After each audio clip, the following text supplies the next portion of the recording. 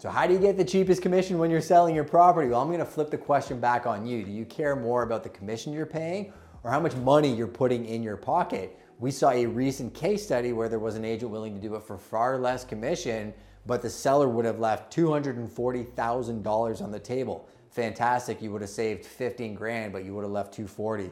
Which would you want in that situation? Would you prefer the $240,000 or the reduction in commission and take the $15,000? You tell me.